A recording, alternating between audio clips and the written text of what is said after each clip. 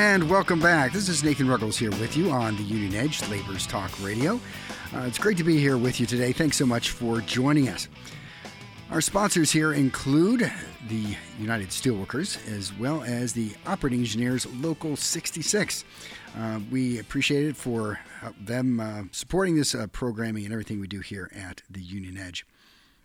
It's my pleasure to have on with us now with Cleveland Jobs with Justice. She's here with us on Fridays. It's Deb Kline. Deb, it's great to have you on the program. Thank you. It's always a pleasure.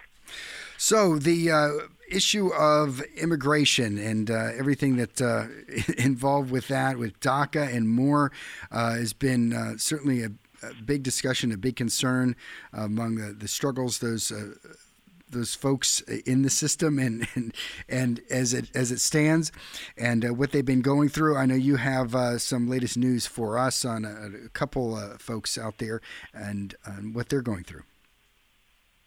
Right. Things are just, it seems like things are getting crazier and crazier as we go along. I mean, not only do we have all the highs and the lows of, yes, we're going to have a deal for DACA. No, we're not going to have a deal. Yes, we have one. No, we don't. And then the disappointment of the Democratic senators who voted to reopen the government, because that was our one hope that they would hold strong and not vote to reopen the government unless there was a Clean Dream Act or a Dream Act as part of that spending bill. And, of course, that happened. I believe it was just on Monday. It's been hard to kind of keep up with what's going on. But the other things that have been happening, excuse me, like over the last couple of weeks, is now we are seeing people who actually have green cards who are being detained and being put in deportation proceedings. As for an example, in Kalamazoo, Michigan, there is a doctor who's a Polish immigrant, came over with his parents, has been in the United States for 40 years. He's a doctor, works at the Kalamazoo hospital, and he has been put in deportation proceedings.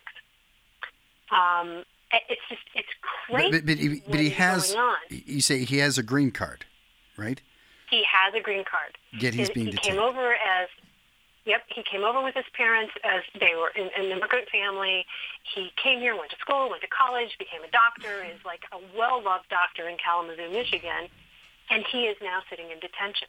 So in a sense, he's almost like a dreamer from 40 years back. He was brought here as a kid, in a sense. Right. But he does have a green card, which is the one thing that the dreamers do not have. Yes. That's supposed to be. It's incredible. It's crazy. Now, supposedly, the reason why, the latest that I've seen on this particular case, the reason why he was detained is someone turned him in for child abuse. I guess his daughter may have had some bruises or something, and his wife that he's had, the mother of the daughter, is denying that there is no child abuse, nothing bad has happened. But this just tells you the mindset of this region for ICE. I mean, they're going out and getting people now with green cards. Well, and let's be clear here, right? He's not being detained by the local law enforcement because of he's being charged with some sort of crime, right? He's being detained by immigration, right? Yep. Which has nothing to do with whether or not there's some question over abuse or not, which let's hope that's not the case, right? But that's a separate issue, right, than what's going on in terms of his immigration status. Right. And I will tell you, originally when this story broke and he was put in detention, they were talking about a misdemeanor charge that he had back when he was 17. It was like a destruction of property. And the story was, well, it doesn't matter to ICE whether or not it's a misdemeanor or not. And you know as well as I do, usually juvenile records are sealed, and if you commit a crime as a juvenile, unless it's a heinous crime, it's almost as if it didn't happen. But it was destruction of property. But then the information came out supposedly someone turned him in for child abuse. But the local authorities didn't charge him. There has never been a case filed. But ICE, for whatever reason, thought that it was okay to go out and get this doctor.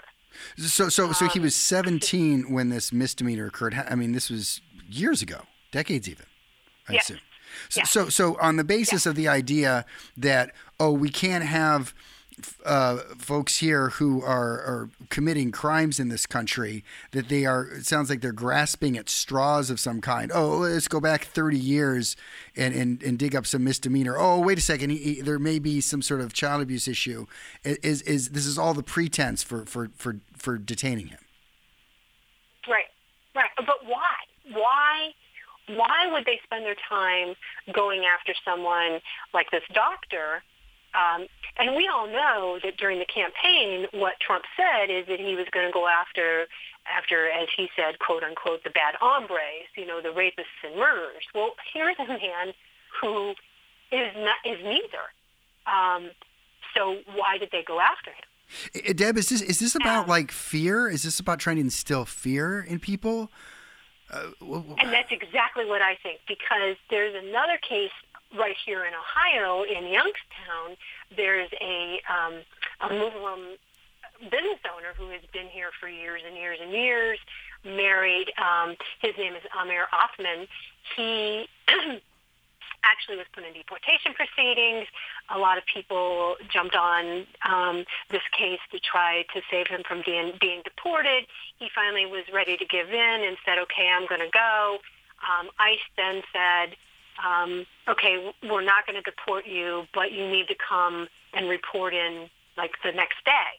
And when he went to report in, Congressman Tim Ryan even went with him. And as soon as he got inside ICE up here in Cleveland and Brooklyn Heights, they slapped the cuffs on him and took him. So they went in a 24-hour period from saying, okay, you don't have to worry, you're not going back, from once again arresting him and detaining him. If they were going to deport him, why didn't they just let him go when they said he was supposed to go the first time? So, and as I said, Congressman Tim Ryan believes in this man enough because he's been a business owner. He's lived in the Mahoning Valley.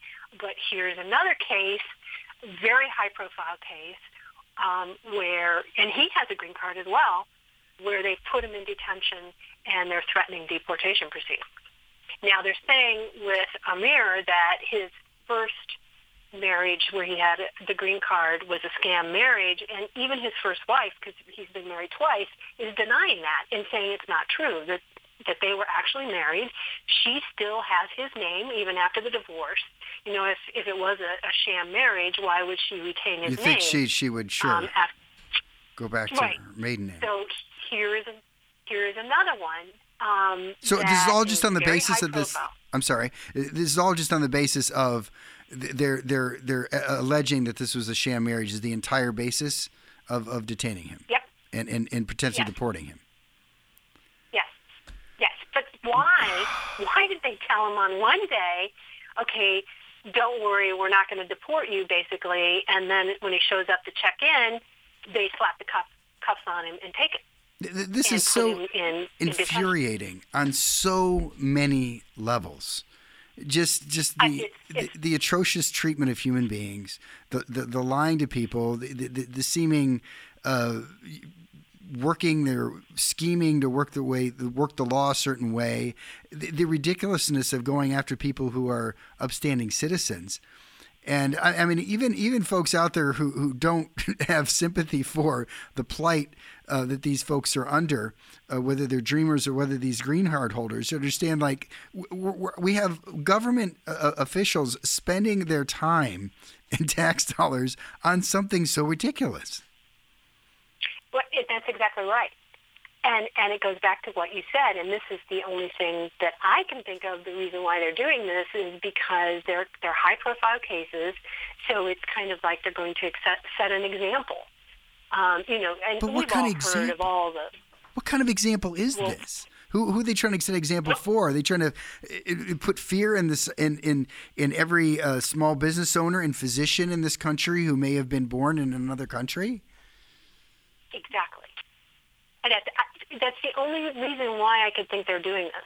Because what do they gain out of putting two men in prison in detention, two men who had green cards, two men who were productive citizens of this country, and I don't care if you want to argue, people would argue, well, they're not really citizens, but they had green cards. So they were told by the government that they could live and stay in this country. Productive members of society. How's that?